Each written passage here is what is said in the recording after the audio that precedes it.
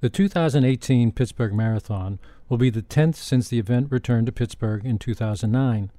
Thanks to the generosity of its organizers, this year's marathon will also have a special significance for the Peterson family. In April 2009, when I turned 70, I read that the Pittsburgh Marathon was coming back to Pittsburgh after an absence of several years. Out of all sense and reason, I decided to put the marathon on my bucket list, even though I'd never run in a marathon before. It was too late to sign up for the 2009 marathon, so I decided to run in 2010. In January 2010, I wrote a guest column in the Pittsburgh Post-Gazette titled "Born to Run in the Pittsburgh Marathon." After the column appeared, I heard from a number of experienced runners who, concerned that I was going to die, offered me advice on how to train and survive a marathon at my advanced age.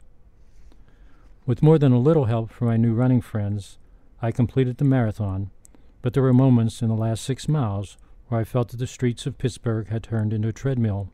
When I crossed, there was no real sense of joy as much as just thank God it's over. And when I hit the finish line, I took one step past it and I stopped dead. that was the end of it. So it was a great relief. I felt that I had accomplished something, but I felt no sense of exhilaration because I was just glad that the pain was finally over. After I struggled across the finish line, my wife Anita hugged me and whispered in my ear, "Don't you ever do this to me again." If I'd have died, probably I'd have had a regret. If I hadn't finished, I'd have probably had a regret. But I made it through. I'm not dead yet, and I did finish the marathon. I finished ahead of 50 runners who were younger than I was. I was the oldest runner running in a marathon for the first time, fourth oldest runner in the event. So I feel good about all that. I had no intention of returning to the Pittsburgh Marathon, but I hadn't anticipated that my daughter Ann, inspired by her foolish father, would take up long-distance running. She decided it would be a great father-daughter experience if she and I ran together in the Pittsburgh Marathon. After a variety of pleas and bribes, her mother agreed, but only if Ann and I limited ourselves to the half marathon. Ann and I have now run in the Pittsburgh Marathon for the past several years. We ran side by side in our first half marathon, but while she's been getting faster and faster, I've been getting slower and slower. At last year's marathon, we said our farewells as she entered Corral B, and I headed to Corral D, the last corral for runners in the marathon.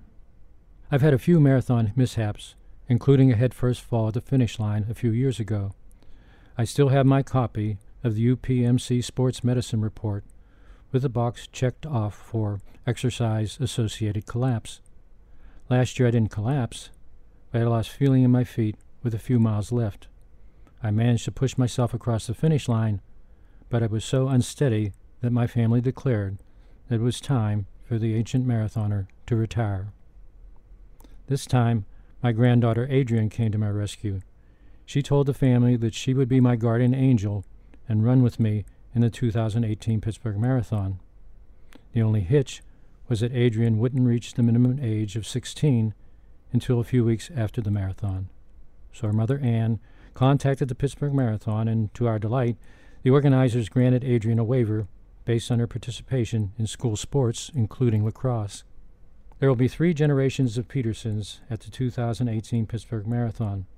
My granddaughter Adrienne will be running for the first time. My daughter Ann turned 50 last year and will be running in a new age bracket, and I'll be shuffling along at the tail end of the runners with my guardian angel at my side.